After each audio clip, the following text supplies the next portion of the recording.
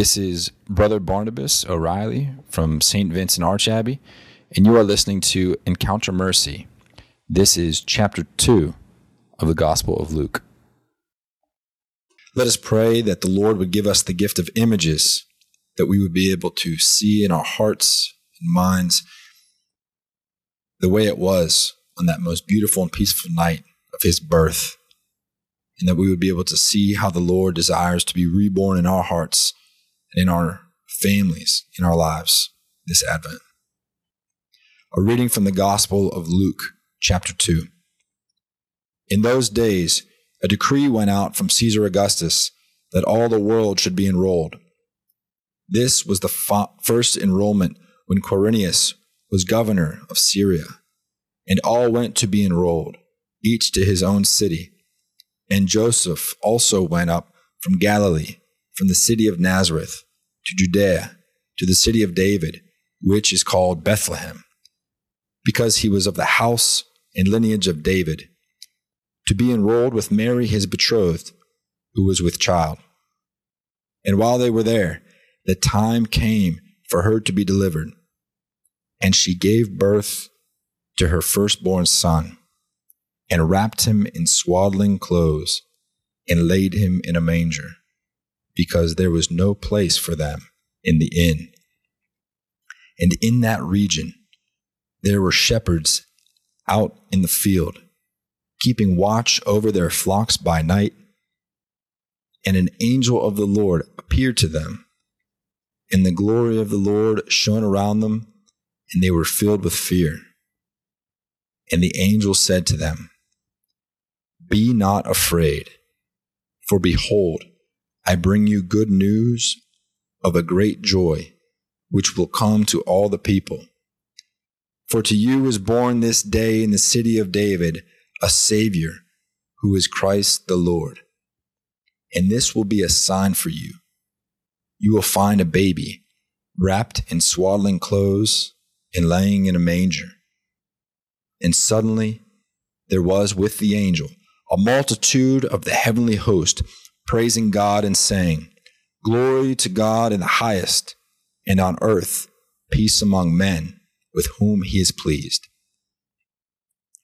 When the angels went away from them into heaven, the shepherds said to one another, "Let us go over to Bethlehem and see this thing that has happened, which the Lord has made known to us."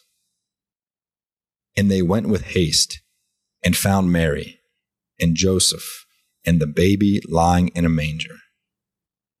And when they saw it, they made known the saying which had been told them concerning this child.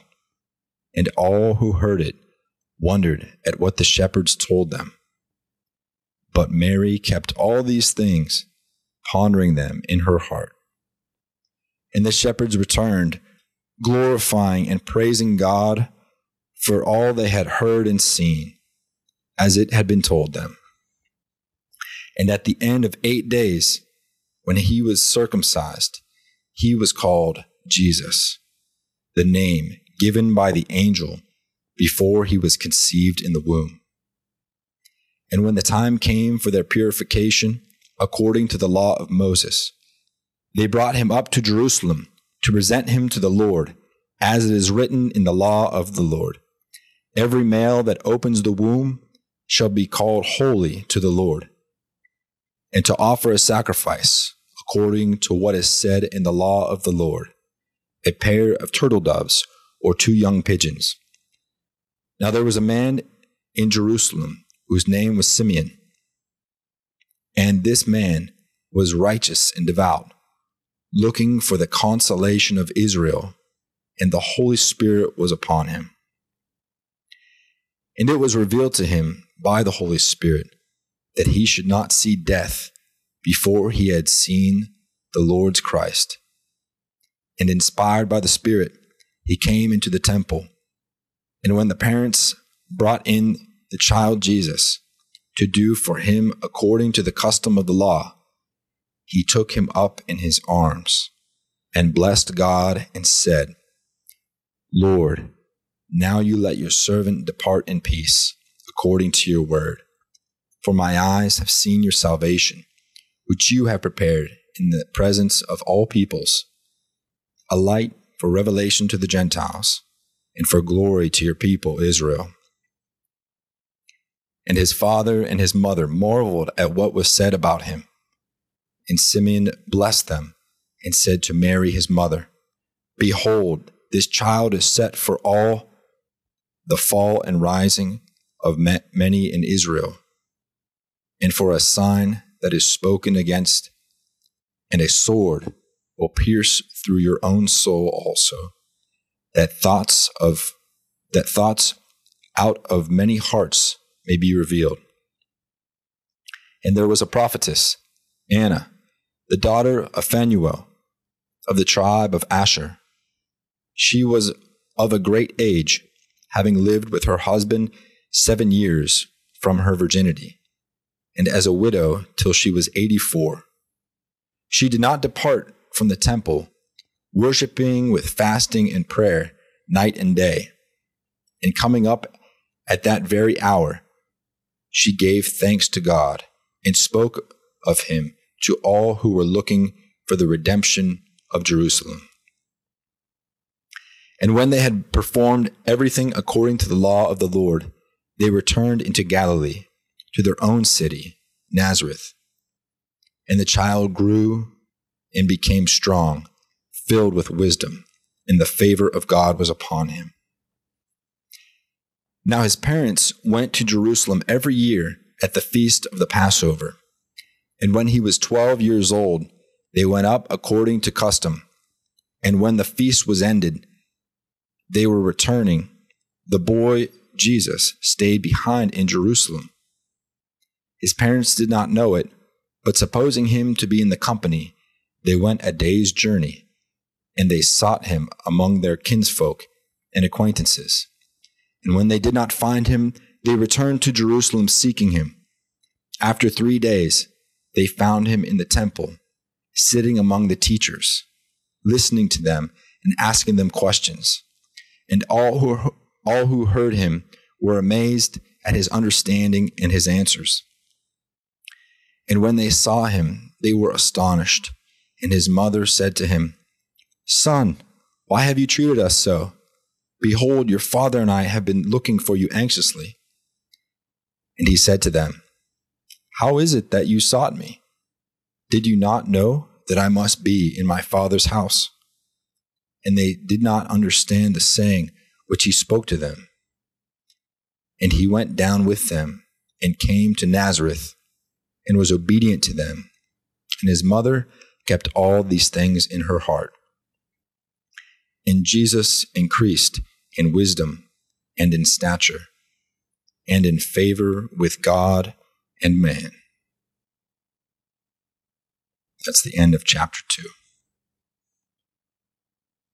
My brothers and sisters, there's just a couple points in this chapter that I think are worth reflecting upon. One, we're introduced to this city of Bethlehem, which means house of bread.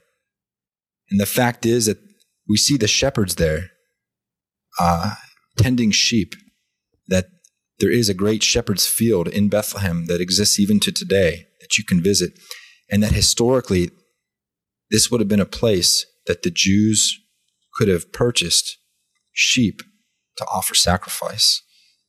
This same place, the same fields that Jesus was born.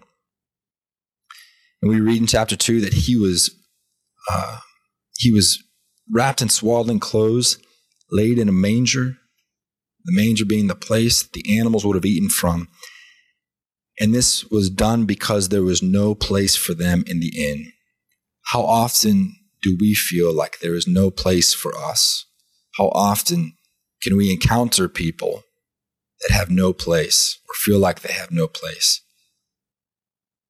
And that by introducing them to Jesus, by being like Jesus to them, we can give them a sense of belonging because Jesus knows what it means to come into this world and feel like there is no place.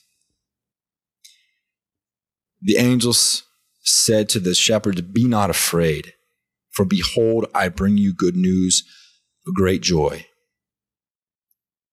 In these days, how much bad news it seems like there is, especially in the year 2020, let us spend some time with this passage as well. That even still, the angel's message resounds in 2020. Be not afraid, for I bring you good news of great joy, which will come to all the people. Furthermore, if you want to learn how to pray, my brothers and sisters, I would suggest to begin by simplifying it. It's in Luke chapter 2 that the name of our Savior is proclaimed officially to the world when he's taken for his circumcision. And it says, in the temple, he was called Jesus, the name given him. And that you could sit in a holy hour and simply just say the name of Jesus. Jesus, Jesus. That there is power in that name. And that at the name of Jesus, every knee in the heavens, on earth, and below the earth must bow. That there's power in simply calling on the name of Jesus. We also meet Simeon, a man who was looking for the consolation of Israel. That Jesus really is the consolation that we're looking for. That no earthly pleasure, no human relationship, no self-help video on YouTube or book can give us, that only our relationship with Jesus can give us the consolation that the world is looking for. Also, Mary plays a key role in this chapter, and especially want to point to the words of Simeon to her, that a sword will pierce her own soul, a sword will pierce her heart for what she will endure on behalf of her son, watching her son suffer, suffering with him. And how often it is for us, brothers and sisters, that maybe we're not the ones directly with a situation of suffering, but that how much more painful it could be for the one who accompanies the sufferer, that has someone in our life who's suffering, and that we have no control to take it away, but to simply endure with them. That Mary knows. Turn to Mary. She knows. And that lastly, my brothers and sisters, the chapter ends by saying, and Jesus increased in wisdom and in stature and in favor with God and man. You know, St. Gregory Nazianzus says, that which is not assumed by Christ in his incarnation is not redeemed. That Christ was like us in all ways but sin, that in his hidden life, we can imagine he went through all the things we went through for the sake of now everything is holy because he went through it. Every single homework assignment we must do, every single day of work that we must get up and go, every single boring moment of the day has been made holy because Jesus has endured all those moments. And he's grown just as we are still growing in wisdom and stature to the end of our days. May the Lord also bring you even further into the knowledge of your favor with him. And may you have this Advent blessed and close relationship with Jesus Christ.